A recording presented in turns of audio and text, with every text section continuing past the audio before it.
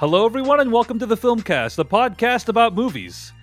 I'm David Chen, and why have one exorcism when you can have two at twice the price? Joining me today is Devindra Hardawar. I wish esteemed character actor Ann Dowd was my neighbor. And Jeff Kanata. First things first, I'ma say all the words inside my head, 'cause I'm on a podcast I do with my friends. Ooh, ooh. A podcast with my friends. Just ruining that song for me, Jeff. Wow. I am not joking. This is not an exaggeration or a joke. Uh-huh. My wife and I have a rule that I cannot play that song in her presence. Good on her. Good on her. She hates Imagine Dragons, and I think that song has a nice, a cool little opening there, and it's a very memorable instrumental opening. And so it every time I hear them, it just disturbs my peace. So I totally understand her. So my day's going fine, and then I hear Imagine Dragons. So. It puts me in a relationship deficit if I play that song in her presence. That's how bad that is. Okay, that's how much you like that song. That's how much I love that song. That's, by the way, for those who don't know, that's "Believer" by Imagine Dragons that Jeff was covering just now. Anyway, those are, of course, all vague and oblique references to the fact that today on the podcast, we're going to be reviewing The Exorcist Believer, the latest horror film by director David Gordon Green, and a direct sequel to William Friedkin's classic The Exorcist, which we reviewed last week on the Patreon page for this podcast at patreon.com/film podcast. You can find more episodes of this podcast at thefilmcast.com. Email us at /filmcast@gmail.com and find us on YouTube and Instagram and Threads at the Filmcast Pod. We're also on TikTok at the Filmcast. And every now and then, guys, I find a pair of comments on one of our episodes that feels like it perfectly sums up what it's like to make this podcast. I actually saw some comments on Spotify once that were comments on Spotify? Yeah. So on Spotify, must they did this. Spotify, must we? On Spotify, they did this thing where you can pose a question to your audience, right? And it's and by default, the question is, what did you think of the episode? And Spotify turned this option on for all podcasts for every episode. Which is extremely annoying because I didn't want that, so I deactivated it for everything. But it was wow, that's irritating. Anyway, one time on Spotify, for an episode that I shall not name, somebody commented, "This is the best guest you have ever had on this podcast." I was like, amazing. Next comment, "Please never have this person on again. They're terrible." And it's oh, okay. I don't know exactly what I'm supposed to do with that feedback. YouTube.com/@thefilmcastpod is where we publish our movie reviews. And last week we published our conversation about The Creator, which has turned out to be a very polarizing film. I did not know it would be so polarizing when I first saw it. And we got these comments. This comment at youtube.com/@thefilmcastpod. "Speak for yourself, Jeff. We loved the movie. Not every movie needs to be spoon-fed every single detail. Is America really that dumb that they can't think for themselves? Yes, the ending was choppy due to it being cut down from 5 hours long, but seriously, reviews like this is why we'll get more awful remakes, because your reviews are so painful to watch and turning off people from supporting original non-IP movies in the theater," end quote. This is the problem with America, by the way, Jeff, is our reviews, and specifically your comments, Jeff. Yeah, being too hard just like to on point out silly movies. Yeah, that I always speak for myself. There's no one else I'm speaking for.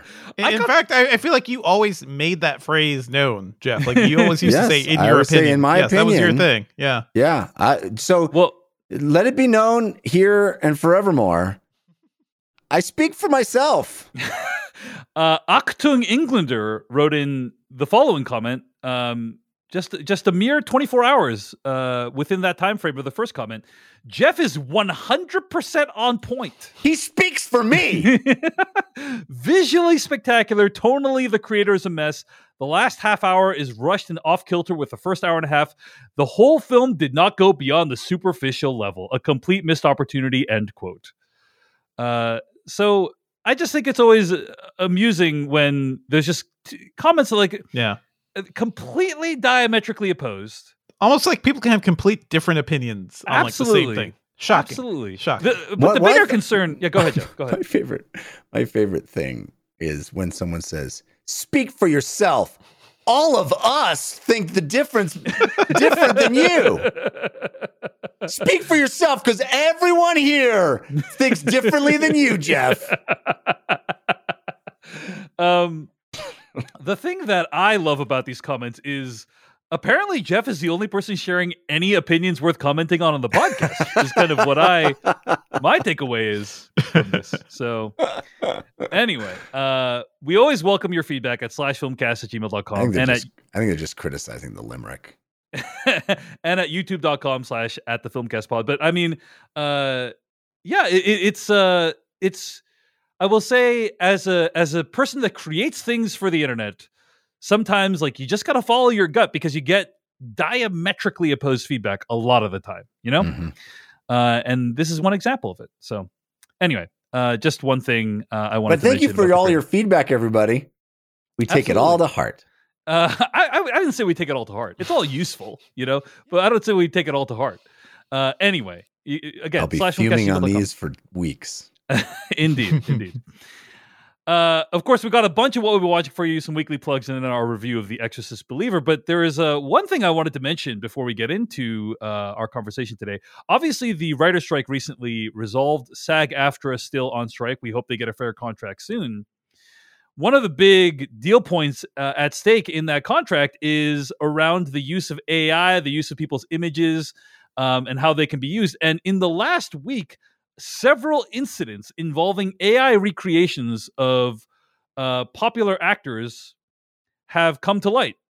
First of all, probably the most concrete one, there was an AI ad of Tom Hanks promoting dental insurance. So it appeared to be Tom Hanks and promoting dental insurance, and Tom Hanks had to come out and say, he does have good teeth, you know? He does. He had to come out and post publicly say, "That's not me. I don't care about your teeth." Is that not? Can you not sue them? Yeah.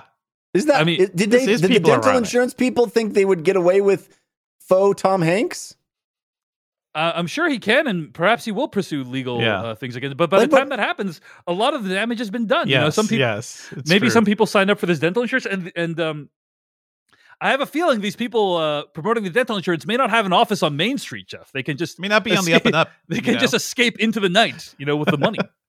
Also, a couple of other things have happened. Robin Williams' daughter, Zelda Williams, posted on Instagram condemning the use of AI to recreate images and the voice of her father. She said, quote, "I am not an impartial voice in SAG's fight against AI. I've witnessed for years how many people want to train these models to recreate actors who cannot consent, like Dad. This isn't theoretical. It is very real. I've already heard AI used to get his voice, quote unquote, to say whatever people want.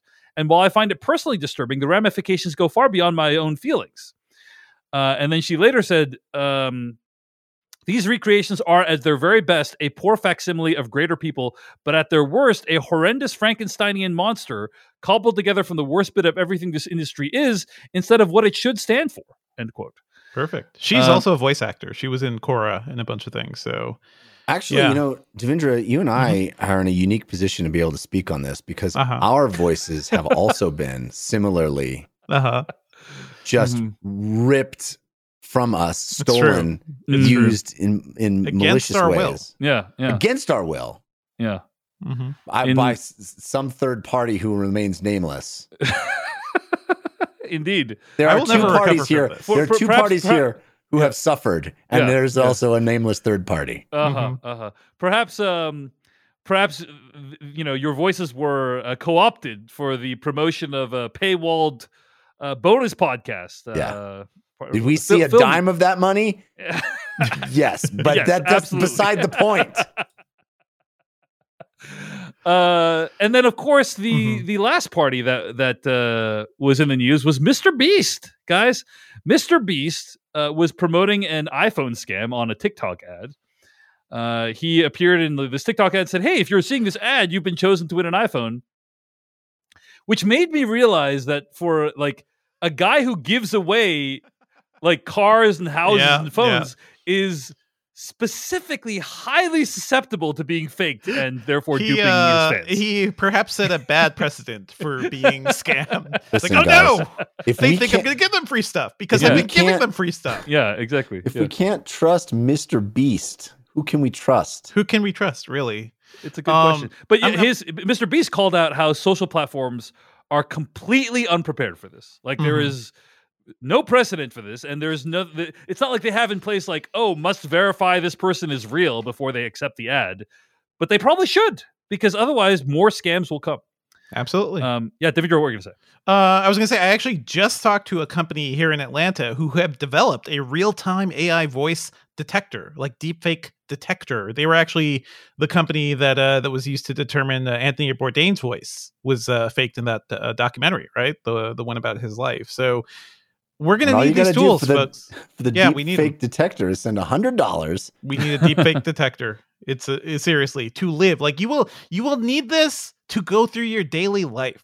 It is wild. Like that's the reality we're Just wear stepping it around into. your neck. Yeah, just wear it around your neck. Yeah. I think that would be very useful. But yeah, Jeff, I don't know if you had any reactions seeing these stories pop up, and I know the AI stuff is something you're quite passionate about. Yeah, I mean, we, as I often say, Mr. Beast said it best. As goes Mr. Beast, so goes the country. We right? are woefully unprepared. He said social platforms, that's the tip of the ice. We are woefully unprepared as a species. Yeah. We are woefully unprepared as a culture. We are woefully unprepared for this tsunami that's about to hit us. We're in the first tiny waves, the tiniest little swells of this. The tsunami is just offshore and it's moving fast. I'm telling you, man, we have no idea what it's going to be like in 2 years. Yeah. It's like this next election cycle is going to be obscene. Yep. And it's going to get it's just going to get worse. Things are already bad right now. And we have Elon motherfucking Musk promoting dudes that like just post stuff that's generated by AI, post fake shit. Like it's insanity. This is the bad place. Like we are in the bad place right now. So we need tools to help us. Good God. Create things and put it out there. And then other people that folks look up to are like, hey, follow that person for news. It's insane. Yeah. Insane. I saw, obviously, with all the terrible events unfolding in the Middle East, like a lot of video game footage being passed off of as actual attacks on Twitter. Also proved that Twitter is no longer a good like real-time news platform because it's surrounded by garbage. Yeah. Well, the thing that's also odd is like, not odd, but unfortunate is many social platforms are pulling back on verification, on making sure that the stuff that's being passed around is accurate. This is not even just true of Elon Musk, but also Facebook and other social platforms. A lot of the people who we have decided to spend a lot of our time, a lot of platforms where we decided to spend a lot of our times have decided it's just not worth it. And it couldn't be happening at a worse time. All these developments couldn't be happening at a worse time where we have a lot of high stakes elections coming up in our country and around the world. So happy times ahead, guys. Is kind of how I feel about it. Right, today it's dental insurance. Tomorrow it's Joe Biden doing something unconscionable. I mean, we lived through misinformation in the 2016 election, which we never fully reckoned with. Like it has had like long-standing repercussions, and it's going to get worse. Like it's unfortunately going to get worse, and you just got to sit tight, folks. And distrust is the goal. Be careful. That is the goal. Is to undermine everyone's faith and trust in institutions. That is the goal. It's not any one specific piece of misinformation. It's a tapestry of misinformation that makes you not believe anything anymore. And so it's all fluid, and you are malleable and easly manipulated. It's okay, folks. RFK Jr. is going to be running as an independent, so everything is fine. Indeed. All right. Well, anyway, don't trust everything you see. Question your sources, and but that's the problem, Dave. That's what I just said. That's the fucking problem. It's like the problem is that there's nothing to trust, and so the lack of trust. I think there's one thing listeners can trust, Jeff.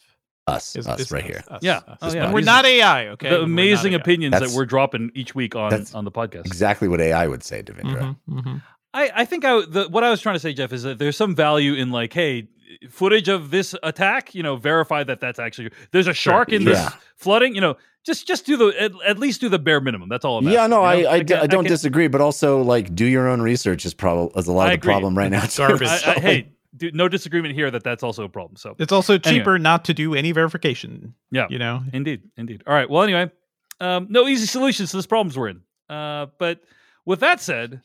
No easy solutions, only increasingly complex problems. Let's move on. And segue. Let's take a quick break for a sponsor. We'll be back with what we've been watching on the Filmcast right after this. This episode of the Filmcast is sponsored by BetterHelp. Do you ever feel like your brain is getting in its own way? Have you ever been in a situation where you knew what was good for you, but your brain stopped you from doing it? This happens to me all the time, far too frequently than I'd like to admit. I need to make that phone call. I need to reach out to that person. I need to sit down and write that email. But I can't. My brain won't let me. This is something I have had to work on quite a lot in my life. And therapy helps you figure out what's holding you back so you can work for yourself instead of against yourself. Getting to the heart of what is going on with you helps you. I've certainly benefited from therapy in my life. And if you're thinking of getting started with therapy, give BetterHelp a try. It's entirely online. It's designed to be convenient, flexible, and suited to your schedule. You just fill out a brief questionnaire to get matched with a licensed therapist, and you can switch therapists at any time for no additional charge. Make your brain your friend with BetterHelp. Visit betterhelp.com/filmcast today to get 10% off your first month. That's BetterHelp, HELP.com/filmcast. FILMCAST.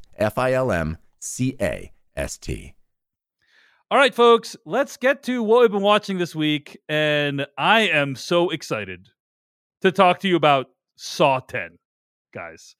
Which I watched. You made it, Dave. Like you made it to 10. Amazing. Yeah. I did just take a moment and mark the occasion with an X.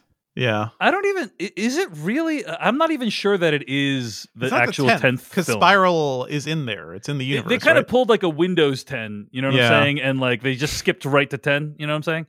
I bet there's more than just that similarity between Windows 10 and Saw X. It is actually the 10th Saw film. So okay.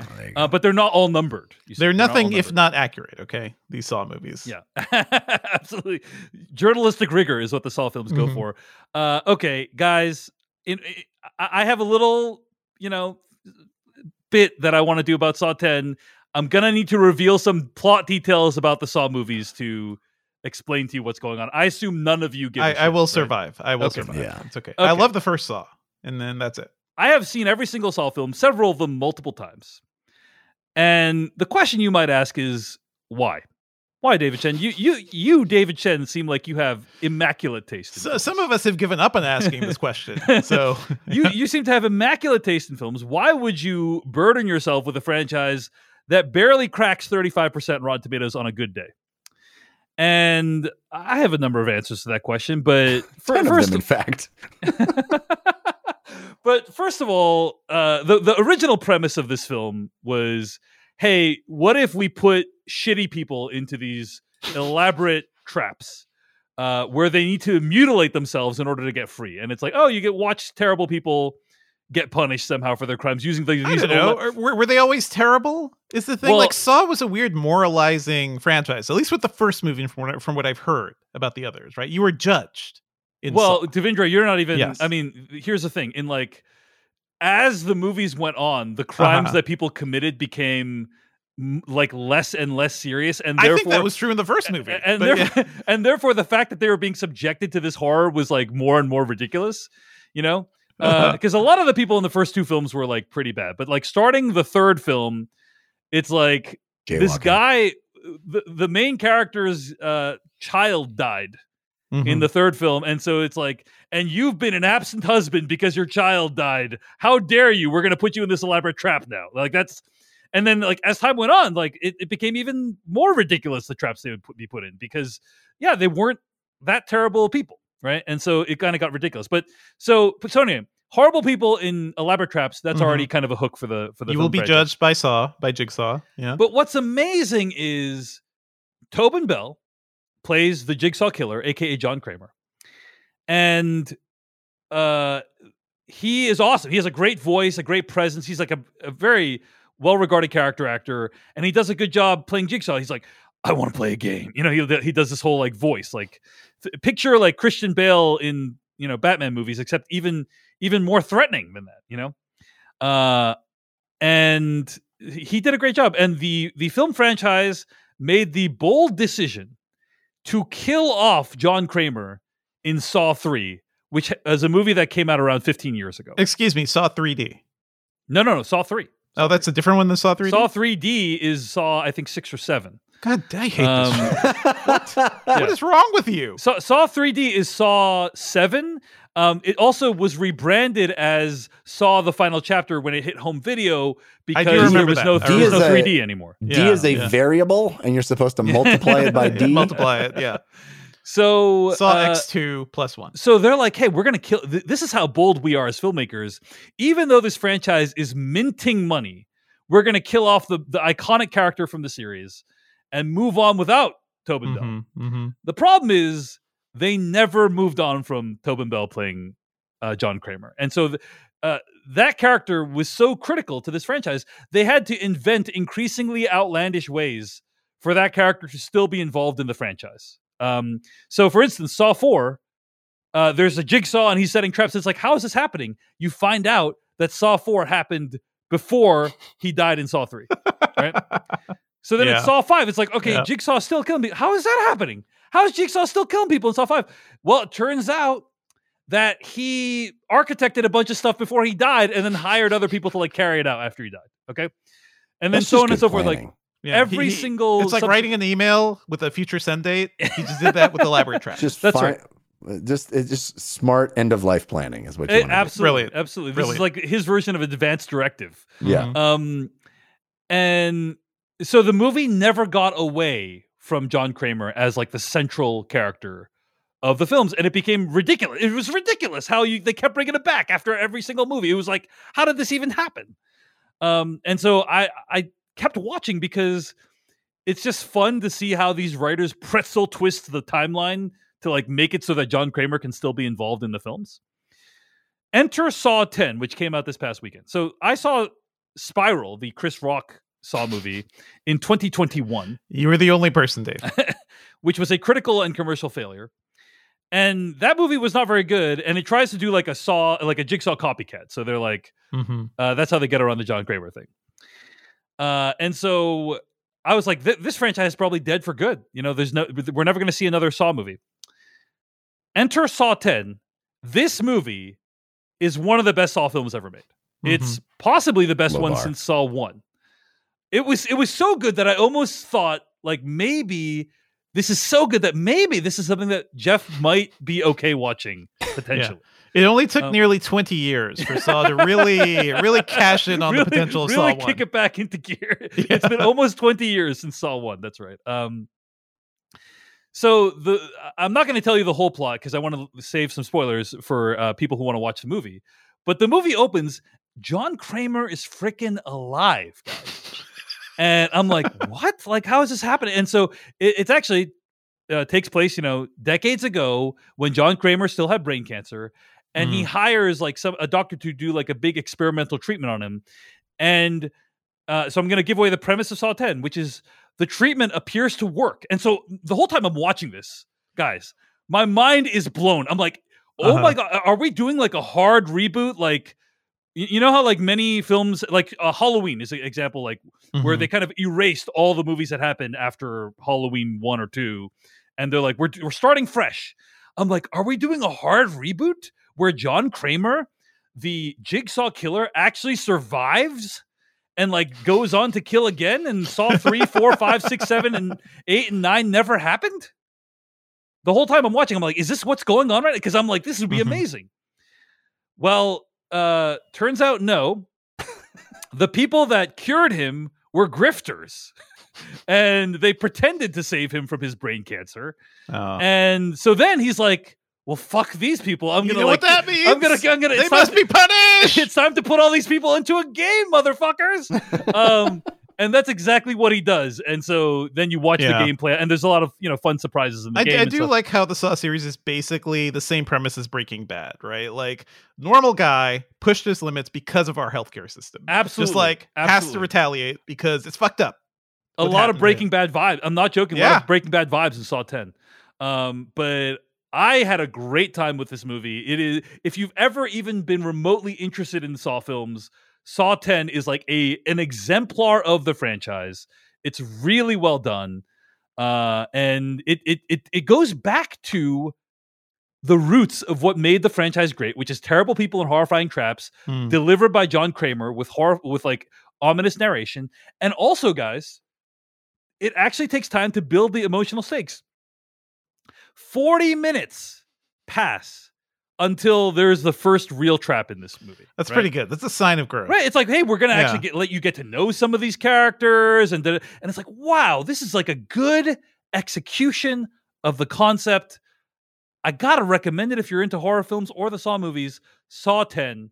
It's out in theaters right now. Thank you guys for listening. Thank you for coming to my TED Talk. I appreciate it. But yeah, I'm looking forward to it. I want to see it. Going back to basics. This is something more franchises can learn from. Is like, go back to what made it work in the first place and set it before the best characters died. You know, I mean, like we will talk about that later. Going back to basics. So yeah, indeed. All right.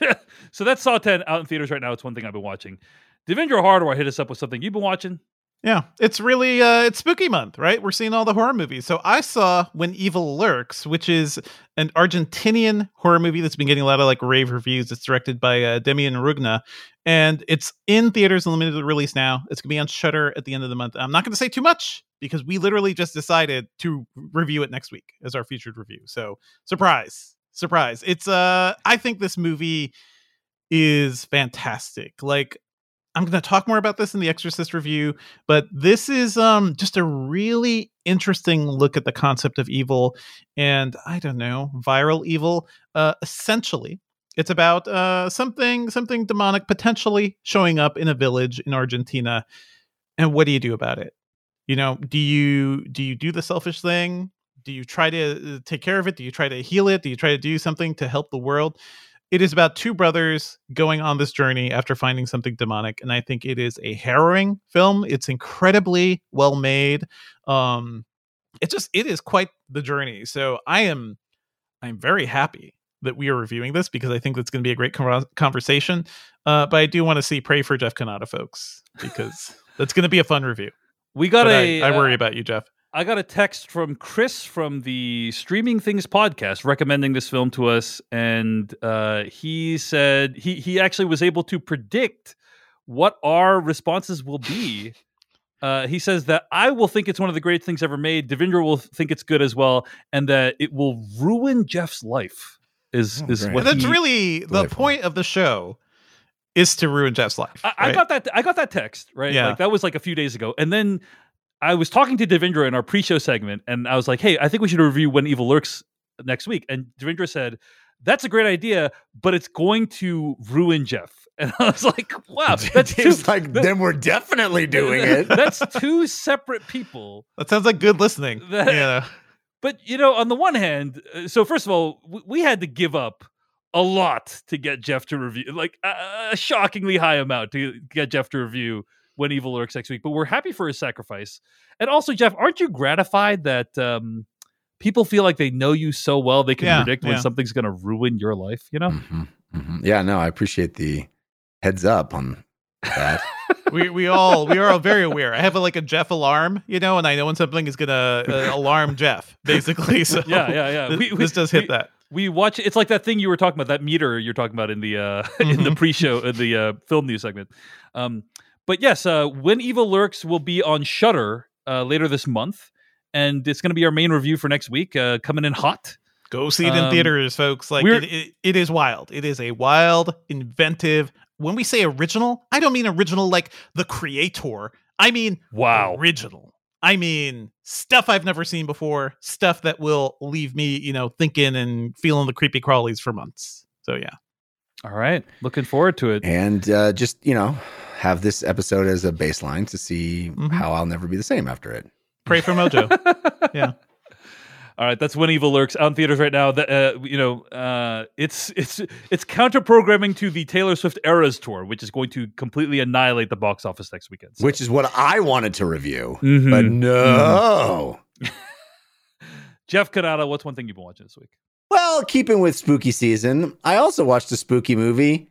That's also a comedy, so not really that spooky. I think there should be more horror comedies. Yeah, it's a great combo. I love a horror comedy. I love a movie that can be a little creepy and then you're laughing and you just get rid of the tension. What's the word I was looking for? Dispel the tension. Anyway, diffuse the tension is what I meant. Anyway, I was recommended a movie that just hit Paramount Plus, I believe. It's called Totally Killer. Oh yeah. This is easily summed up because it is what if Scream was mixed with Back to the Future. And like Happy Death Day. Prime Video, by the way, Jeff. Yeah. Prime Video. I don't think so. Yeah, it says Prime. It's on Prime the poster. Video. It's on the poster. It's on the poster. Okay. Fair enough. Jeff still does not believe us. I have a false memory of. I'm not even using memory, Jeff. I'm using my sight right now. Yeah, but which one of us is more me with a vague recollection, or you looking at hard data? I think that's what did I say about? Anyway, okay. So, Totally Killer is, I think, good fun. Is it great? No. Is it worth your time this spooky season if you want to watch a kind of a fun, lighthearted, but also, in the vein of spookiness and Halloween stuff? It's a slasher movie that has some slashing, but not really. It has much more laughs and fun.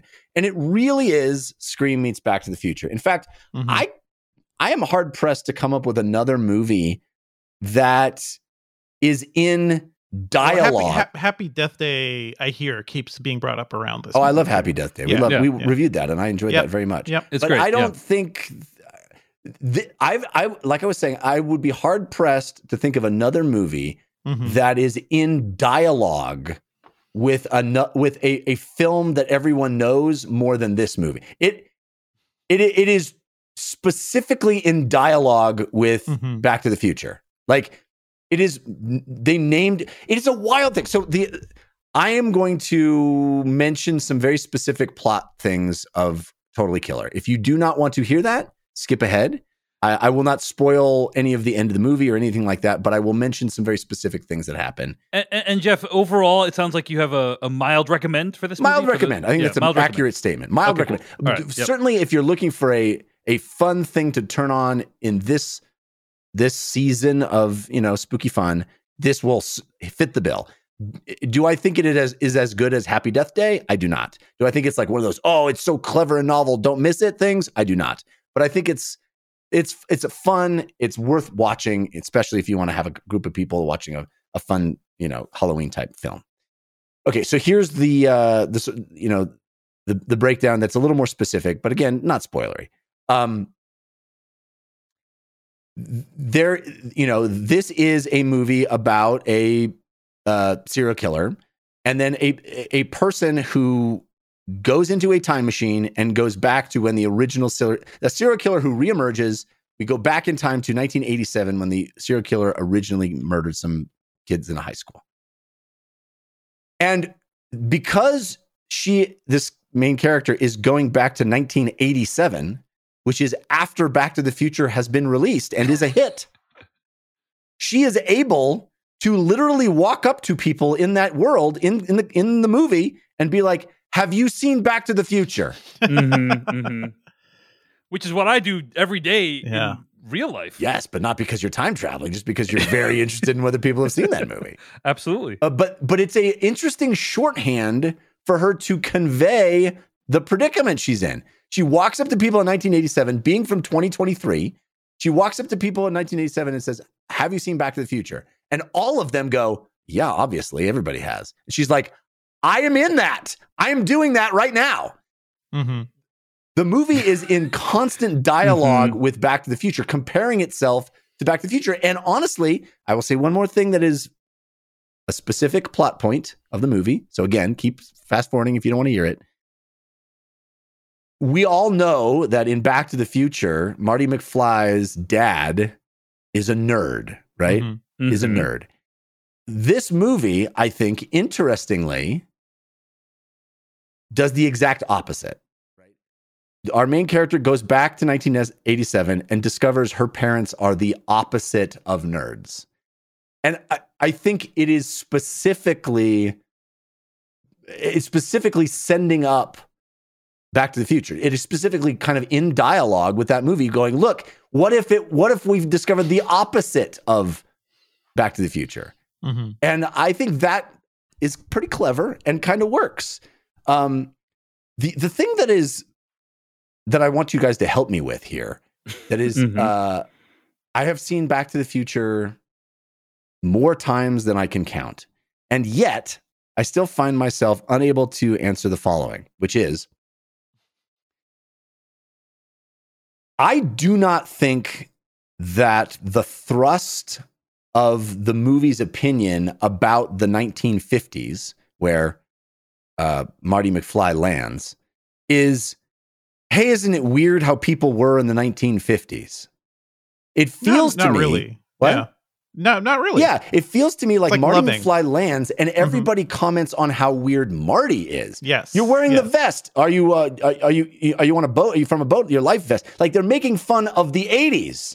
They're not making fun of the 50s. It feels like Back to the Future was made by people who were aware that most of the audience remembers the 50s very well. Absolutely. It wasn't made for young kids like me at the time who didn't remember the 50s and going, oh, wasn't it weird how your parents were in the 50s?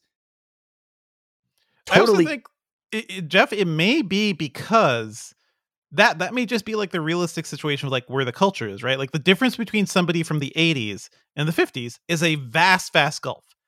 The difference between being, in the 80s and in the 2020s, right now, like you send somebody back now to the 80s, totally fine. They fit right in. No, I'm saying this is the opposite of that. Okay. Like that Totally Killer, their perspective is the 80s are bizarre and backward and broken. They are. Yes. Yeah. Well, that may be true or not true. Yes. That's not my point. My point is that's not Back to the Future was like the kid from the present is going back to a time yes. that we all assume was relatively normal, but he doesn't understand it. But this movie is like we coming back and every single thing our main character is experiencing is like, oh my God, people actually behaved like this. It is from the perspective, it is made for young people and of the perspective that the 80s were bizarre and wrong. I think that is actually a fitting way to do this cultural, like this flip, this homage to Back to the Future, right? Because the cultural mores now are just so different where, you send somebody back, they're going to like, oh man, everything's very racist and very sexist and very like weird. Like our culture is like very backwards in the 80s. But to the outside observer, you just look like another hipster if you come from the 2020s, if you're a 1980s person. So yeah, I mean, that's kind of fits. The movie is constantly saying, weren't we racist? Weren't we sexist? Weren't we weird? Did we actually do that? The movie is constantly criticizing the 80s, which is fine, but it just struck me as something the original Back to the Future could have done a little more, of the 50s, but I'm gonna say that I don't know that I feel 100% like you guys do about Back to the Future's views on the 50s. I do think that there are times during which Back to the Future gawks at the 50s, but I agree with you that that's not the general sense from it, right? Like, I mean, that was a movie where Marty McFly introduced rock and roll to, right, exactly. There's just kind of like, it's quaint. Here are the adjectives I would use, right, to describe the 50s in Back to the Future is like quaint and nice and weird and backwards. Yes. Like it's a combination of all those things, I think. It's not just like, oh, it's fine. I think there are moments where it's like, oh, that was weird back then. Yeah, go ahead. Yeah, I just don't think it's not critical. It's not critical. Yeah, and I think it's interesting that this movie feels it has to be critical of that time. And I mean, one of the biggest hits of the 80s was Revenge of the Nerds. No, that movie I lived through it, man. Yeah, but that movie is unwatchable now. So if you're setting something that is just like sending you back to the 80s, you can't help but like be like, oh man, this is all messed up. Like, or Jeff, do you have like what is your issue with the fact that it critiques the 80s? I guess is the question, right? No issue. I just think it's interesting. Yeah, that this movie feels the need to reassert that we've progressed and that that we have to look judgingly. It's important for us to understand, like, oh my gosh, the jokes are, maybe I'll say it a better way. Attempt to. It feels to me like the jokes in Back to the Future about displaced time, anachronisms, are from the perspective of character, are from the perspective of individual people in that world behaving strangely. But again, you can correct me if I'm wrong. But in Totally Killer, it is culture. It is our culture. These individual people are secondary. The culture itself was backwards. Right. And I think it's a really interesting thing that, like, we have to signal to the audience that we're not okay with how the world used to be. I don't know if it's like you have to. It's more like, I think, like, as a storyteller, I think that is the interesting perspective to take if you're trying to do this thing. I think it's redundant. I think I don't know if it's necessarily. I see what you're trying to say, Jeff. Like, you're trying to say, like, should these criticisms be out loud so much? Well, what I'm saying is I think the exact opposite of what you said, which is, from a storytelling perspective, I think it's more interesting to have it be about character and not about culture. I think it's anyway. It's not a huge criticism of the movie. I do want to say I want to see this movie, Jeff, because it's directed by Nahnatchka Khan, who was the showrunner in Fresh Off the Boat and has done a lot of great TV work. So I've been interested in this for a while. Yeah. I think it's fun. I'm coming off as being more critical, I think, just by pushing back against what you're saying. But I just thought it was an interesting thing to note, specifically because, as I said, it's hard for anybody to watch this movie without Back to the Future as a constant background piece, right? It is a movie that is in dialogue with Back to the Future. It is constantly referencing it, constantly comparing itself to it. And so I found myself doing that on a number of levels.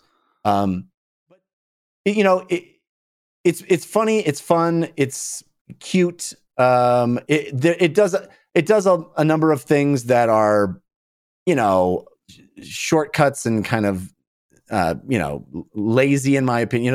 The concept of time travel is just sort of, we have it. It's not a big deal. It's not a home run for me, this movie. I think it could have been more clever, but what it does well, I think it does very well. And I enjoyed watching Totally Killer. Yeah, that's Totally Killer on Prime Video, and it's one of the things Jeff Cannata's been watching this week. Let's take another break for a sponsor. We'll be back with more right after this. All right, I want to talk about a movie I watched called The Texas Chainsaw Massacre. Again. Now, I know you are asking yourself, wait a second, David, didn't you just talk about the 1974 horror classic a couple weeks ago on the podcast? That is correct. But because, guys, I'm a simple man with simple pleasures, and Jeff, come on, tell me if you agree with this. Wasn't life simpler back in the day when, if you're going to make a sequel, you would put a number at the end of it? You know what I'm saying? Like, yeah, you made for clarity and differentiation's sake. Yeah. Yeah. Things all went to hell when they called Saw 7 Saw 3D instead of Saw 7. Well, what if you make too many sequels and everything just gets messy? Which also happened to Texas Chainsaw. That's correct. Then they called Saw 8 Jigsaw. Who's gonna know what that is talking about? You know what I'm saying? The true believers know. Put Jigsaw on a movie title, on a movie poster, like, oh yeah, we're back at Saw World. Yeah. So there were multiple sequels to the original Texas Chainsaw Massacre. There was the Texas Chainsaw Massacre 2, Leatherface, the Texas Chainsaw Massacre 3, The Return of the Texas Chainsaw Massacre. Then there was a remake in 2003 called the Texas Chainsaw Massacre. And then in 2022, there was a Netflix exclusive film called Texas Chainsaw Massacre I guess.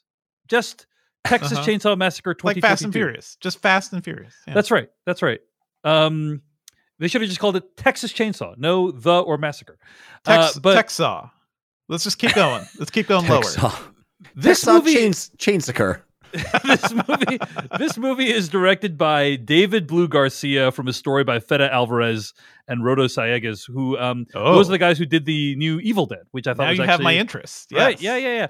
Well, this movie was critically very negatively reviewed, and the reason is I think it falls into the same category as like a bunch of these horror remakes that we've seen over the course of the last couple decades. So like remember when there was like a new Nightmare on Elm Street with what's his name, Jackie Earl Haley, right?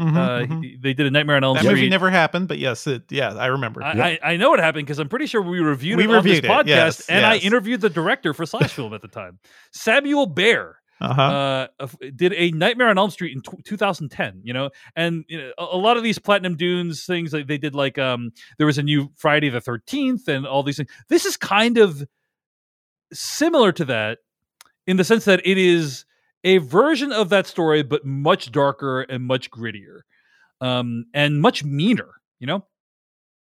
But it is also a direct sequel, so it is Texas Chainsaw Massacre is to the Texas Chainsaw Massacre as The Exorcist Believer is to The Exorcist. You know what I'm saying? Like it's like a direct sequel. It takes place 50 years after the first one, and also it brings back the extremely minor spoiler for our review, but it brings back a beloved female lead character from the first film and has absolutely no idea what to do with that person.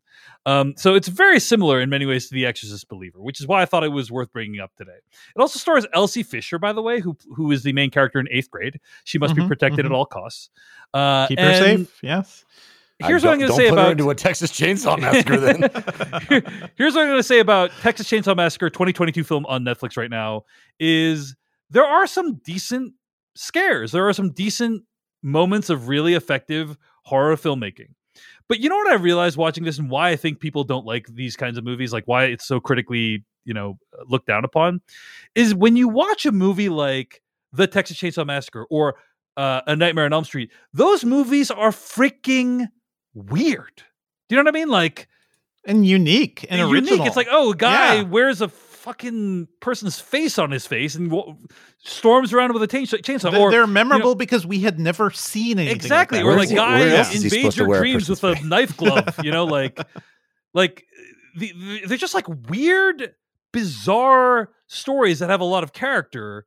And what these new remakes do, like Friday the 13th or Nightmare on Elm Street, or in this case Texas Chainsaw Massacre 2022 version, is they kind of suck a lot of the personality. Yeah. We're just going to remix what you know. We're just going to remix, and it's going to be darker and grittier and so on. And that's what this is. It's basically like a darker, meaner version of what this is. And also, by the way, Leatherface is kind of a cold-blooded killer in this movie, as opposed to the original. Yes, he was a killer, but it kind of felt like he couldn't help himself. You know what I'm saying? He's a little inscrutable, a little like there's something. You don't know what his motivations are in the original Texas Chainsaw Massacre, and it's much more clear in this one. So we will certainly talk about this concept. In the Exorcist review. So anyway, but Dave, what a mood for you this week, huh? You get Saw X, you got the new Exorcist, you get another Texas Chainsaw. I know. Wow. I'm living the life of Riley here. It's amazing. So Texas Chainsaw Massacre 2022 version, some decent scares. I think it's probably a little bit more negatively reviewed than it should be. Because I think there are some, again, like really effective horror filmmaking moments in this movie. I do kind of wish like... but I also understand why everyone hates it. That's all I was going to say. So I wish it was like a video game, right? Where this movie is only unlocked when you see the first one. When you see the one that like changed the world through sheer terror, Absolutely. Well, I think the movie would be actually hard to comprehend without seeing the first one. That's true. Because it's like a direct sequel. They also let the originals do a lot of heavy lifting. So yes, absolutely. This is how our culture is working, just like the movie Jeff talked about. Yeah. Texas Chainsaw Massacre is available right now on Netflix. Devendra Hardawar, what have you been watching this week? Sure. I have been reading, not watching, and I want to shout this out, A Masterpiece in Disarray, David Lynch's Dune, an Oral History. That's the full title. This is the book by guest Max Avery, who I know had a contentious run here with the new Evil Dead movie. It's okay to have different opinions, folks.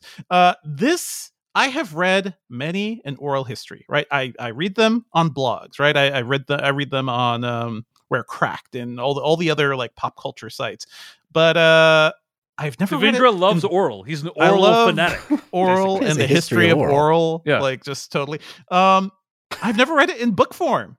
And I have to say, it's really compelling. Like, I think Max did a great job here. And if you are vaguely interested in David Lynch's Dune, this is just like a gold mine of information. Like, he interviewed tons of people. He got to interview Lynch himself.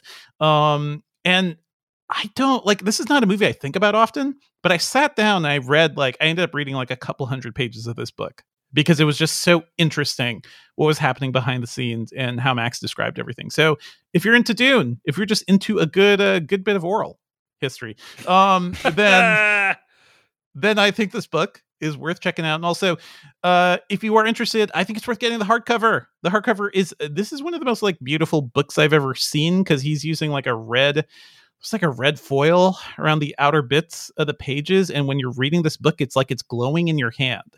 Like light reflects off of the book, and it's just like a holy object, which I think is very fitting. Jeff, you got to look into this for Best Summed Up. Your limerick. Best Summed Up. Like, seriously, I got to make some calls. Check it out. But yeah, this book is really good, and I think it's worth checking out. And I love Max. He's one of my oldest friends, one of my first friends in New York, and I'm so happy to see that he got this thing out there. It exists, and it's beautiful. In an alternate universe. Yeah. In an alternate universe, Dune 2 is going to come out next month. Yeah, but that's true. That would have been good timing for this book. Indeed. Dave, right, I'm curious if you would be into this. I know you you'll handle some oral, but you prefer something a little more penetrating, right? You like full penetration in your... You keep ruining it, Jeff. I'm a big fan of... keep taking it too far. Yeah, Jeff, Jesus. Jeez. There are kids listening to this. What the hell, man? Not cool. Not cool. You like an analysis, right? No, you don't?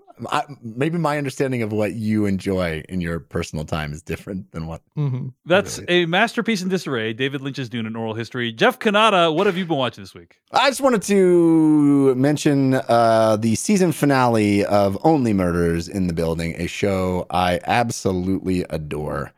This is season 3? Season three. And you can feel it. It's already been renewed for season 4. Yeah, it has.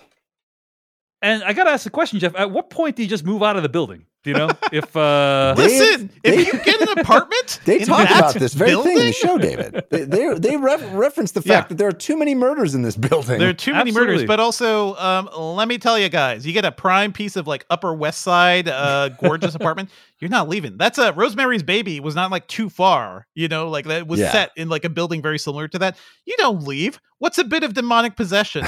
That's a beautiful apartment. You're right by Central Park. You don't leave. Yeah, come on. But I love this show.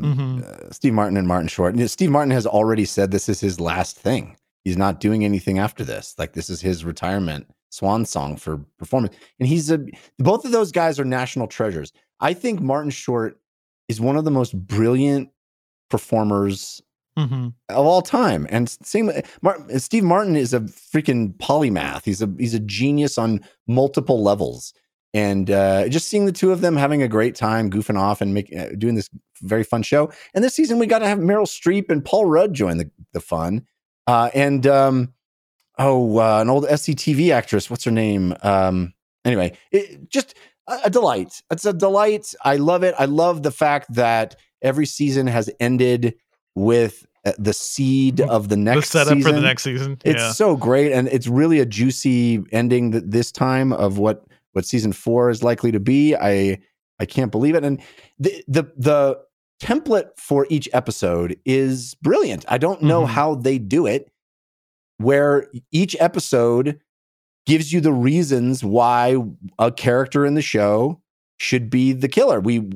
Each episode is like, this person definitely did it. Yeah. And then they're all like narrated by that character in voiceover. Not always by that character, but they're by a character. And oftentimes you'll get, the case for why one of the characters is incriminated as being definitely this was the killer. And then you find out, well, no, that's not actually the case. And they always manage to be a little surprising and a little fun. And it's a great goofy murder mystery with some, silly fun wrapped in it. Whenever I sit down to watch an episode of Only Murders in the Building, I am guaranteed to have a great time for half an hour. And you're in good hands. Yeah. With the show, like there is confidence to it. It sounds like you're a little less hot on season 3, right? I think season 3, listen, I mainline the show and I love the first 2 seasons. I think this season shows that maybe a bit of the formula is starting to get a little shaky. Like there are entire episodes of the season which I think don't really even need to be here, but it's still it's a good time. It's a good hangout show, and I still enjoy it for that reason. But I'm hoping that this idea doesn't get run into the ground, because the success of this show, I feel like I've seen this happen to so many showrunners and creators. Like, you made this beautiful thing, now do it again and again and again. And after a certain point, it gets kind of sad, right? Like it happened to True Detective in season 2. It just got real sad real fast. I hope that doesn't happen to the show. I hope they have some time to do something fresh with season 4. But yeah, it's still good, and y'all should still be watching it, That's Only Murders in the Building season 3. It's available right now on Hulu. Couple final things to mention in what we've been watching this week. I had a chance to check out Ira Sachs' new movie Passages. Have you guys heard about this? Yep. This movie is streaming right now on Mubi. You can also buy it on video on demand. And I think this movie is quite good. It's basically a story about the main character is bisexual, and he is in a relationship with his name is Tomas. He's in a relationship with Martin, a character played by Ben Whishaw, and a character named Agath enters his life. She's played by Adele Exarchopoulos, and whenever Adele Exarchopoulos appears, you just know shit's about to get wild. Yes, she's going to disrupt everything. Yeah, absolutely. Incredible actor, and the movie documents what happens in the relationship, or in each respective relationship as things progress, and it's really messy and uncomfortable, and I think it really captures a lot of the ambiguities that are inherent in modern romance. The performances are naturalistic. The setting, it takes place in Paris. It feels like it feels like of that time and place. And I just think it's a very nice, naturalistic, slow burn movie that is also really uncomfortable to watch, because you have a lot of graphic sex in this movie, and also beautiful people making just absolutely terrible decisions, throughout the course of this film. So if that is something that you are interested in, then I think you're going to have a great time watching Passages on Mubi, and also available on video on demand. So yeah, I think it's very good. It's very good. But I haven't loved all of Ira Sachs' movies. I don't know if you guys have seen Ira Sachs' other films by any chance. I think I've seen one of them at least. He made a movie with John Lithgow and Alfred Molina called Love is Strange. I saw that, or I saw part of it. Yeah, they're lovers, right? Yeah, they're like a couple. And there's a movie that came out in 2016 called Little Men. I saw Love is Strange and I wanted to love it, and it didn't really make much of an impression on me. Jeff, do you remember any feelings about that movie? I don't remember loving it either. Yeah, but I remember watching it for their performances, because I love those two actors. Yeah, those two actors are great as a couple. I just thought was interesting. Yeah, this movie, I think Passages has a much more propulsive energy to it, in my opinion. Still a lot of just slow scenes of characters talking and conversations playing out, but there is more of a plot in this movie, and it is a more intense character study, I feel. So I think it's really strong. It ended up surprising me how emotionally invested I was in it by the end. I was watching it, and I was kind of like getting a little restless watching it on Mubi at home, and then by the end, I was really like into what was happening. And I'll just leave it at that. I thought it was really, really fascinating. Not a movie to watch with family or friends because I think it will get uncomfortable because there's a lot of graphic stuff in the movie. But I don't know what kind of friends you keep, so who knows? Anyway, that's Passages. It's available right now on Mubi. Jeff, I think you have one last thing to hit us up. Yeah, with, I just wanted to mention this because I brought it up when my family and I first started watching it, and we just finished the final episode. We savored it like a fine wine, using it as a reward for the kids at night if they'd been good all during the day. We would watch another episode of Mech Cadets, which is a Netflix original animated series based on the Greg Pak comic book, Boom comic book. And man, what a fantastic ride it was. I mean, this is the show. It's a kids show about a group of mech cadets, about a group of kids that are in a program to defend the Earth against these alien invaders called the Sharg, that are these giant sort of, it's almost like whales in the sky or like crab-like beings that are attacking Earth. And we have made contact with an alien race of robots that let you pilot them if you make a connection with them. And the bunch of kids that can pilot these giant mechs against the Shargs. Very, very, very good show. I love the animation style. It's very reminiscent of Thunderbirds, the old puppet show for kids, like marionette look to it, or like Team America World Police, but this is done with CG, but it's gorgeous. The action is awesome. And my goodness, by the end of this series, I hope there is a second season, because it definitely leaves off with some interesting hooks for a second season. But by the end, it really is a very emotionally mature, sophisticated show for kids. Like it puts kids, asks them some interesting questions and makes them think about things. We have really great representation. There's a kid who is missing a leg, who is one of the main characters. It's really a lovely, lovely show. Very well written. I just was completely impressed with it, and I wanted to bring it up again because we've just finished the first season, and I hope more parents and kids watch it together as we did. I enjoyed it just as much as my kids did, and it's action packed. It's fun. It very much, I think, stands shoulder to shoulder with something like Avatar: The Last Airbender as being a equally entertaining show for young people and older people as well. So check out Mech Cadets on Netflix. I'm looking forward to this, Jeff. Like, especially, I love it when the aliens are also robots. I love that combo, right? That is just straight Transformer stuff in my veins, please. Yeah, yes. It's a little, it begs those questions that you often have of like, why do they need a pilot if they're autonomous robots? Yes. But okay, whatever. We did get a message from someone named Meta who wrote into /filmcast@gmail.com.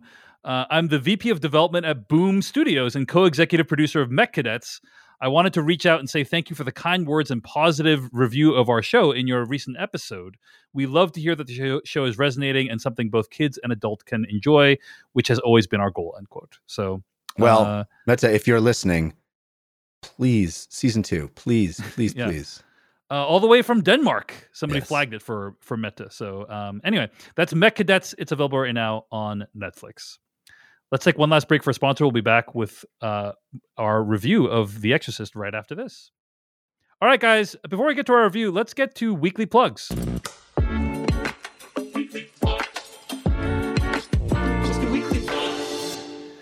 Weekly plugs, a part of the show each week where we plug something else we've been making. Loki Season 2 has premiered on Disney+. And I just want to plug a Decoding TV episode I recorded with Patrick Klepek talking about the show. I've seen the first episode, going to watch the second one this week. I'll probably talk a little bit more about it at some point here on the Filmcast. But so far, I'm really digging it. And I feel like they have learned some lessons from Season 1 and hoping that Season 2 will be more character-driven, less twist-based. We'll see. But the one thing that is worth noting is that Academy Award winner Ke Huy Quan is in season 2 of Loki, and Love he it. is an absolute delight. He's great in the show. So check out my conversation about it with Patrick Klepek over at Decoding TV. That's at podcast.decodingtv.com. Devendra Hardawar, your weekly plug. Yeah, I spent the last week reviewing the MetaQuest 3 VR headset, and I know this is close to your heart, Jeff. And my review is up on Engadget, and I love this thing. I think it is a much an improved VR headset over the Quest 2. It has mixed reality, so you can like see a full color view of the world around you. And honestly, that helped me stay in VR stuff longer because it's not like I'm just trapped in a VR, prison with this thing on my head. So I think it's really good, but the Quest 2 is still a really good deal, too. That thing is still $299. Anyway, check out my review in Engadget, and there's a video review as well. You can see a bit of my family room in there, too. Jeff Canada, your weekly plug?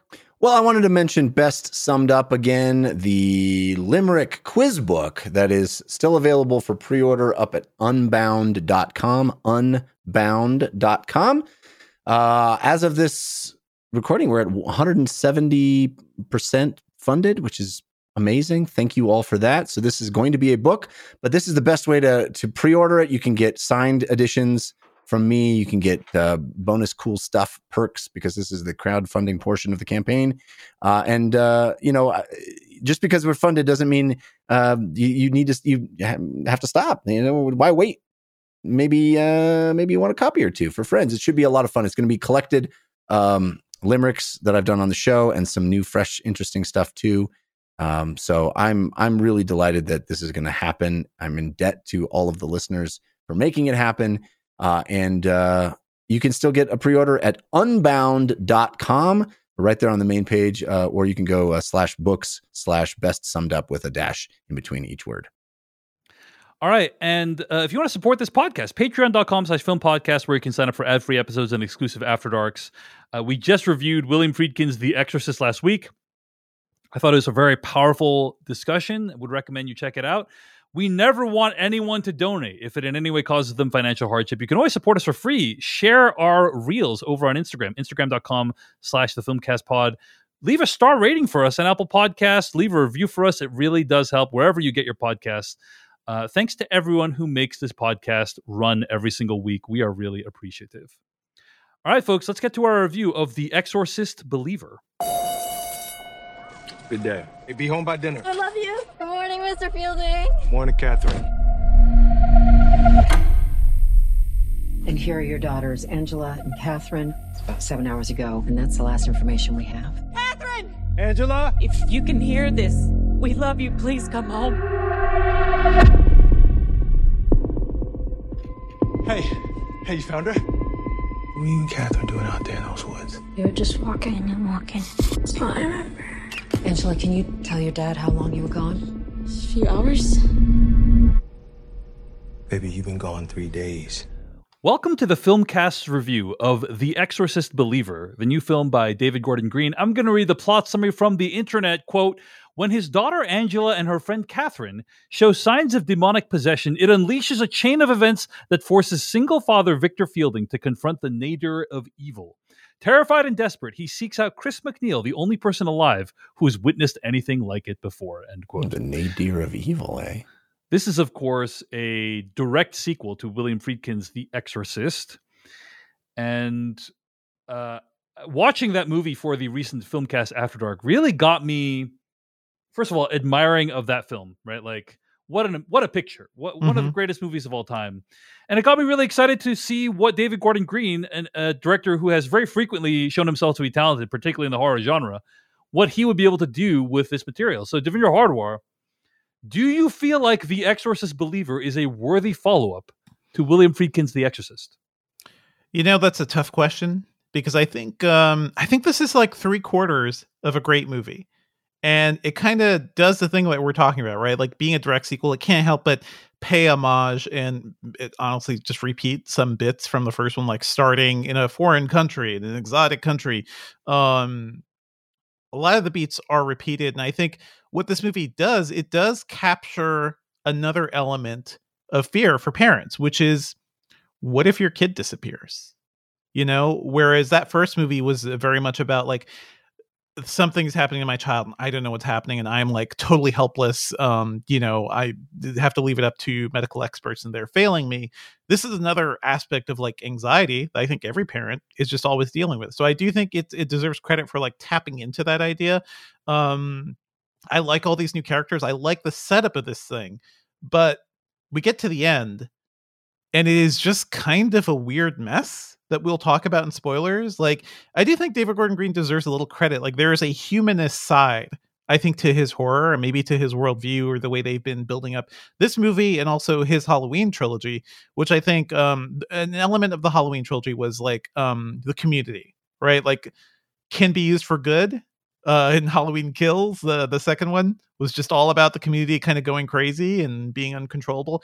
And in the last one, that was very much about the community both ostracizing somebody, but also kind of coming together. And isn't that, the real Halloween was the friends we made along the way. I think there is some praiseworthiness to that, like, sort of worldview being in a movie like this. I think this movie kind of just shits the bed at the end completely. So I really liked where things were going. It definitely creeped me out. I thought it was doing some new, interesting stuff. But man, in a year when we got Talk to Me, in a year when I just saw When Evil Lurks, like both original expressions of horror that also kind of delve into possession as a plot point, but aren't just Exorcist movies. I think it shows like how weak this movie actually is. But it is, I think, even more disappointing that first 3/4, I think, like a full, like I can pretty much clock when it gets bad. But so much of it just felt so good. I thought I was in good hands until the very end. I would say the first half, honestly. I didn't make it There's to 3/4. There's a lot about the other bit I like. Yeah, but what David Gordon Green does do well, I think, is he captures the look and feel of the original Exorcist. Like, literally the way the B-roll is shot and framed is very similar to what it was like in The Exorcist. The movie starts with two dogs fighting, and it was like, is that a shot from the first movie? It's just that shot of the two dogs fighting, basically. Yeah. The writer and film critic Ed Whitfield shared what William Friedkin had to say about The Exorcist Believer. He said, quote, "William Friedkin once said to me, Ed, the guy who made these new Halloweens is about to make one to my movie, The Exorcist. That's right. My signature film is about to be extended by the man who made Pineapple Express. I don't want to be around when that happens. But if there's a spirit world and I come back, I plan to possess David Gordon Green and make his life a living hell." End quote. Wow. So, is that real? Be hexed upon. I don't know. Is that a real quote? This is a commonly shared story from writer and film critic Ed Whitfield. And I will say, that sounds apocryphal. That sounds too. It doesn't sound out of character for William Friedkin. I'm going to say that. Fair enough. But anyway, it sounds too spot on to be. It's too on the nose to be true. Jeff Kanata, your thoughts on The Exorcist Believer? Well, Dave, I guess you could say my thoughts about The Exorcist Believer is best summed up in the form of a limerick. It doesn't know what it's about, and the ending is such a cop-out. It won't make a list with the first Exorcist. Believer just filled me with doubt. Ooh, nicely done, Jeff. I feel the energy and the wordplay in that one. Love it. Good job. Love it, Jeff. I agree with everything Devindra said 100%. Actually, I guess I side more with Dave because you don't like it as much. I do think part of it is great. Yeah. I think it revs up real good. It revs up real good. The first hour honestly, is incredible, I thought. Yes. Yeah. The best thing about this movie is the casting. Mm-hmm. The casting is great. I love all these people. Leslie Odom Jr. is awesome. We all love Ann Dowd. I mean, ever since I saw Mass, which, by the way, if you want to see a real horror movie, sit down and watch Mass. Sit down and watch Mass. Gentlemen. You want to see Ann Dowd scare the bejesus out of you? Watch Mass. Also, Ann Dowd in The Leftovers, which shares a lot of this too, to be honest. And yes. Norbert Leo Butz, who has quietly become one of my favorite actors.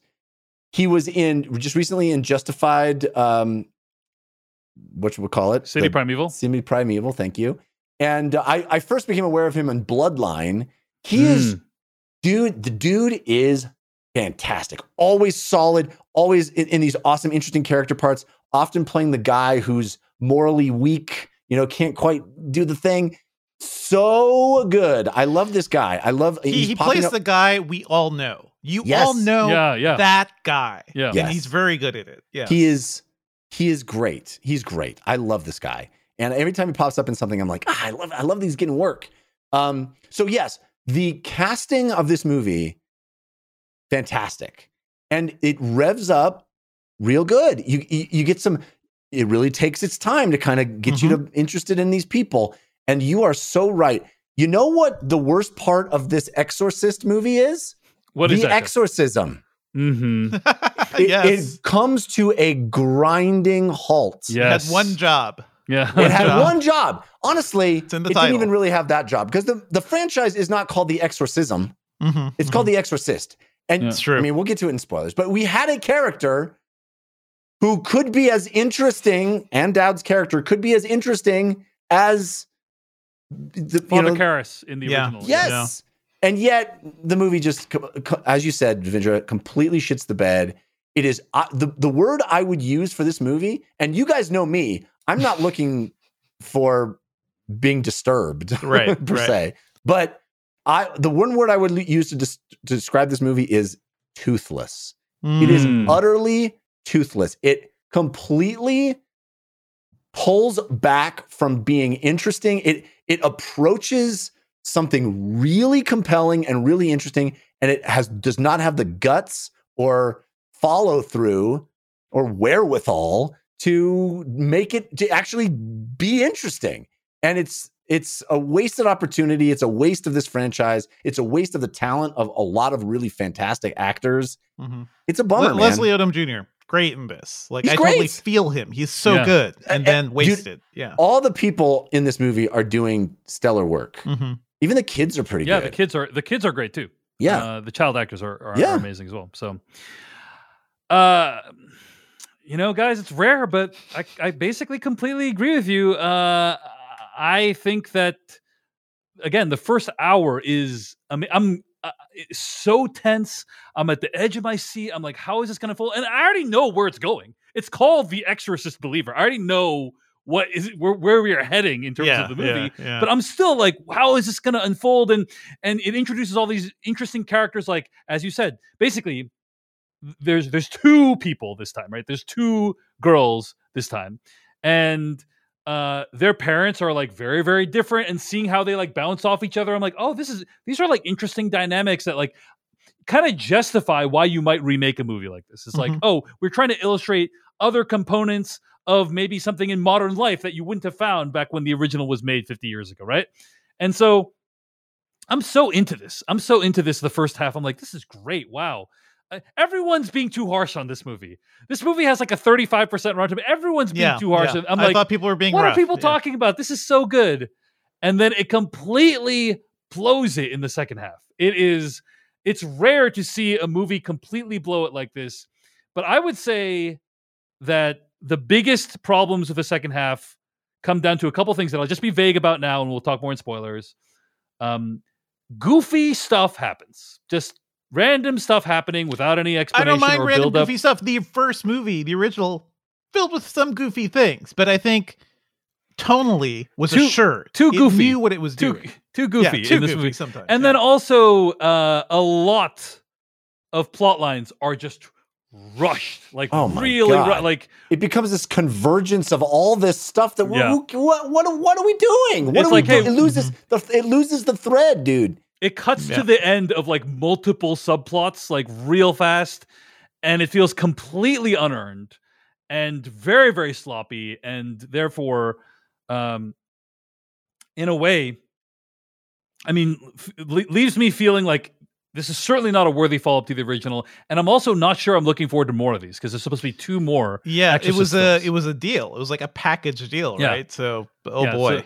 So there's supposed to be two additional Exorcist films, and after this one, the thing is, a lot of the direction in the movie is very, very strong. Like, there's a lot of great creepy moments. As I mentioned, it captures the look and feel of the original Exorcist. It is almost purely on a script level that this movie fails.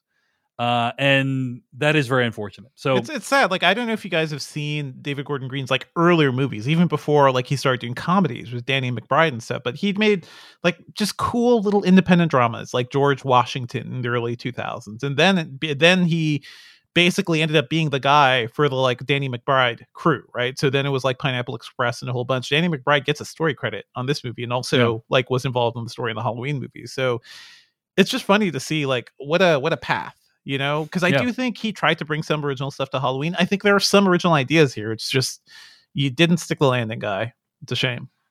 Agreed. Mm-hmm. All right, folks. Let's dive into spoilers for The Exorcist Believer starting right now. I thought up an ending for my book. It makes no damn sense. Compels me, though. I didn't come here to tell you how this is going to end. When I buy a new book, I always read the last page first. That way, in case I die before I finish, I know how it ends. You can't handle the truth. Inconceivable! I came here to tell you how it's going to begin. Say what you will about the tenets of Catholicism. At least it's an ethos.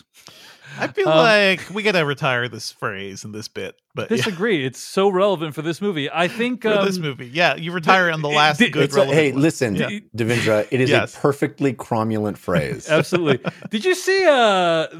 So what is it? Did Unitarian make this movie? Like, what is going on? What is going on here at the end of this movie? I mean, and then what's the point of it?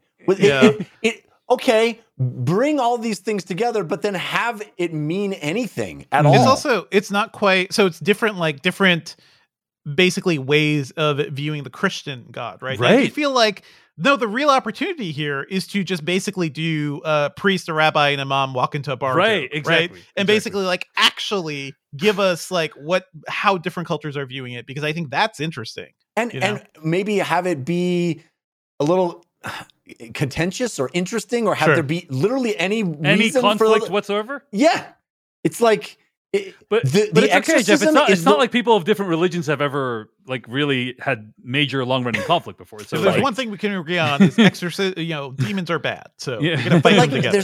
The exorcism is, building up to it, drilling the things into the floor, like fuck so this cool. is gonna be rad. So cool. Like it is the most anticlimactic, boring, not scary, not interesting. And then we get to the one interesting thing, which like choose a girl to die.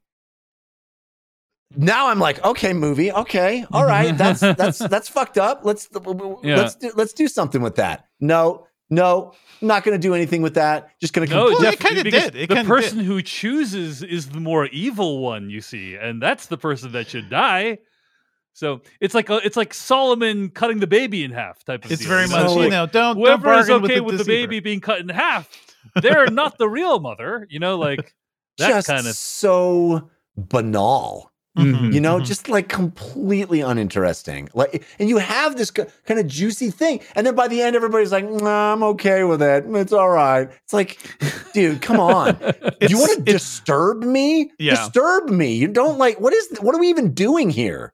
It's weird because it tries for hokiness. Like I think it tries to be like uplifting by the end, and it just reads as hokey when it's not earned. You can't just say you got to bring people together to fight the ultimate evil, because I mean, I love the original Exorcist, but it's also very much a Christian superhero movie, right? Like it is very much the disciples of God can fight evil, they fight evil, and they win. That's it. And I think there are more interesting ways of exploring that if you actually bring in things beyond Christianity, or if you actually do something more interesting here. It tries. I think this movie certainly tries, but also like, I think it's both funny that they bring in Chris McNeil, Ellen Burstyn's character, and she's like, I don't know why I wasn't there, man. Blame the patriarchy, right? LOL. She gets blinded and is once again not part of the Exorcist. Yeah. Why bring it up if you're gonna do it to her again? I don't like, what was the point of her character at all? Because she does nothing. We got Ellen Burstyn is what happened. We got Ellen One Burstyn. of my favorite social posts online that I saw was Ellen Burstyn's like, yeah, they would back in the day, they wouldn't let me watch The Exorcism because of the patriarchy. And then somebody online commented, I don't know, lady, I'd be a lot more grateful to the guys that saved your daughter's life by sacrificing theirs. They also never said no, don't be in here. I'm pretty sure she just didn't go in the room. Well, they never said you were not allowed. Yeah. It is a catastrophic decision to bring Ellen Burstyn back in this film. No part of that plot line worked for me, right? So you're an Exorcist superhero. Got it. Like you've been through this before. Yeah. I must admit, I got a little thrill seeing her. I get to meet her in real life once, and she's amazing. But so there's part of me that was just like, wow, they got her. That's cool. But you're right. They do nothing with it. Nothing whatsoever. It's a waste of everybody's time. It's this weird like divergence into, it's stunt casting in its worst permutation. There's this whole plot line of, she and Linda Blair's character are estranged from each other because she went public with the Exorcist stuff. And then I'm watching this. I'm like, yeah. I don't like that. Like that's not. I don't like that at all. That's not a good outcome for that. Would Chris McNeil really sacrifice her relationship with her daughter to go public with the Exorcist stuff? I believe that character would do this. She was a celebrity, right? She was a movie star. I believe she would do something like this. But that whole does really shit on the relationship you build in the first movie. What I recall from Chris McNeil from the first film is she was willing to sacrifice everything in her life to protect her daughter. So the idea that she's going to be like, I'm giving it up for some YouTube views, like it just doesn't make any sense to me. Okay, but it's like, all right, well, she thought she was trying to help other people. Which, But I'm like, okay, maybe there's going to be an interesting. Nope, just freaking fast forward all the way to the end of the story. And by the way, she's back now. Like her daughter's back at the end. Woo, her daughter's back. That's it.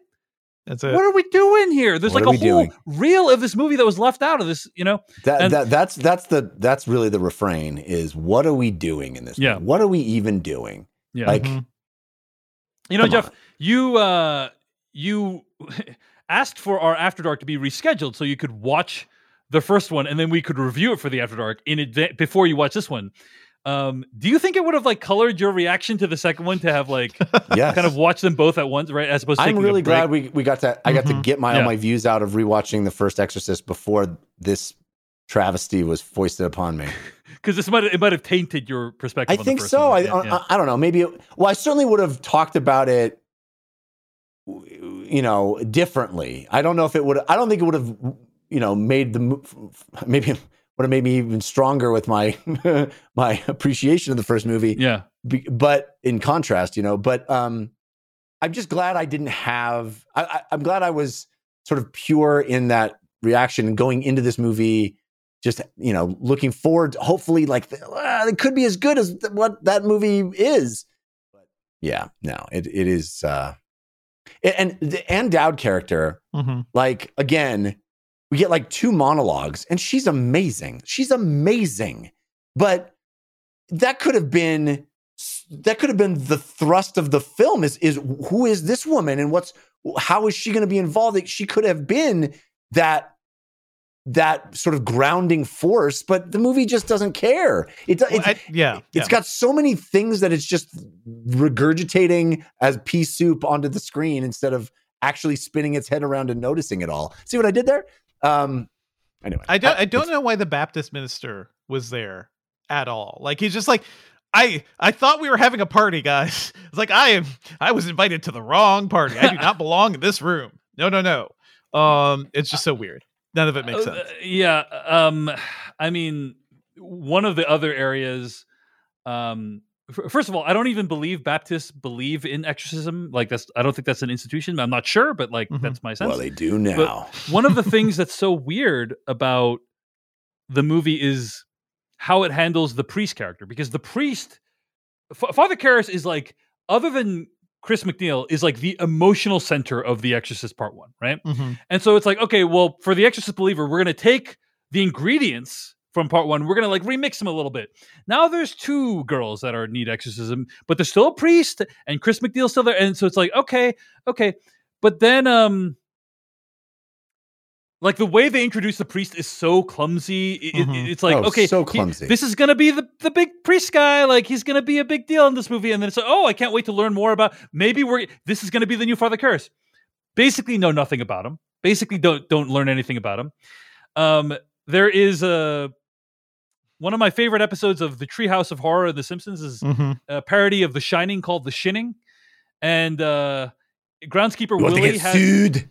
Yeah, he has the shinning powers, Yep. and he finally bursts through to save Bart at the end, and then just immediately gets annihilated.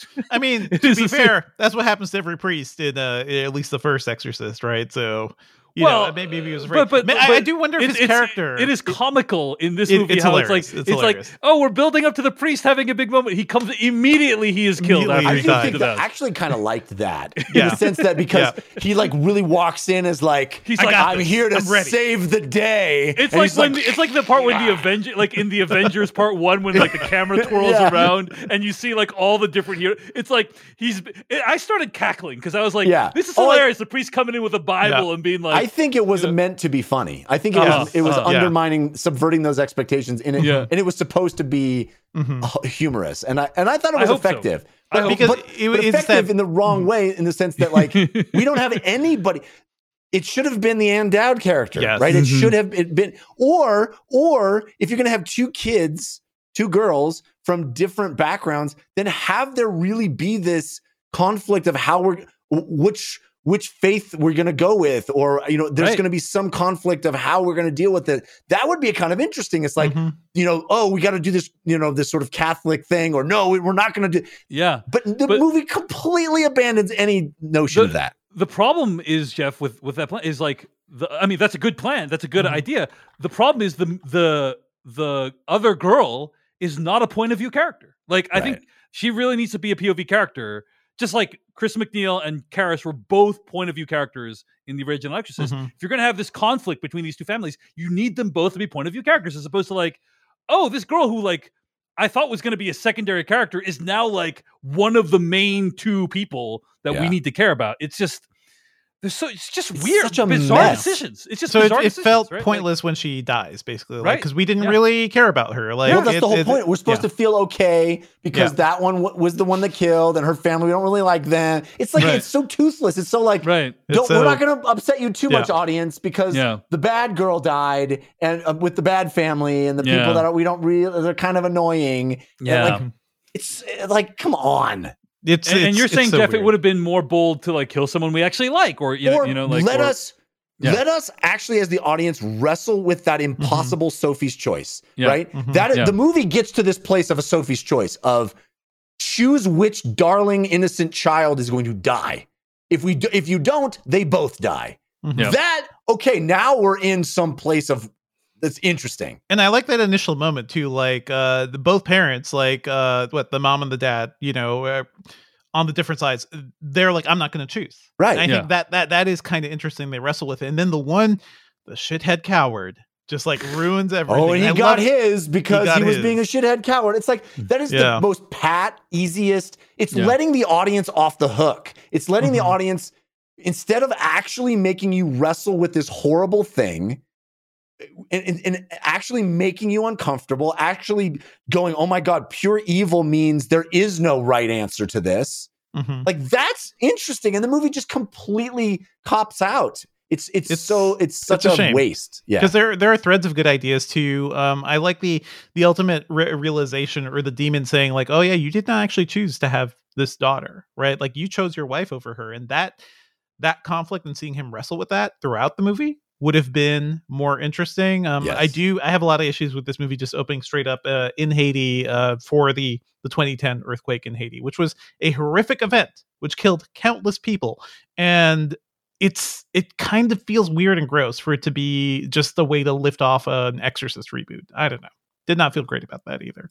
Yeah, I'm aligned with you on that, in that it's using a real life tragedy to kind of set this thing up. Yeah.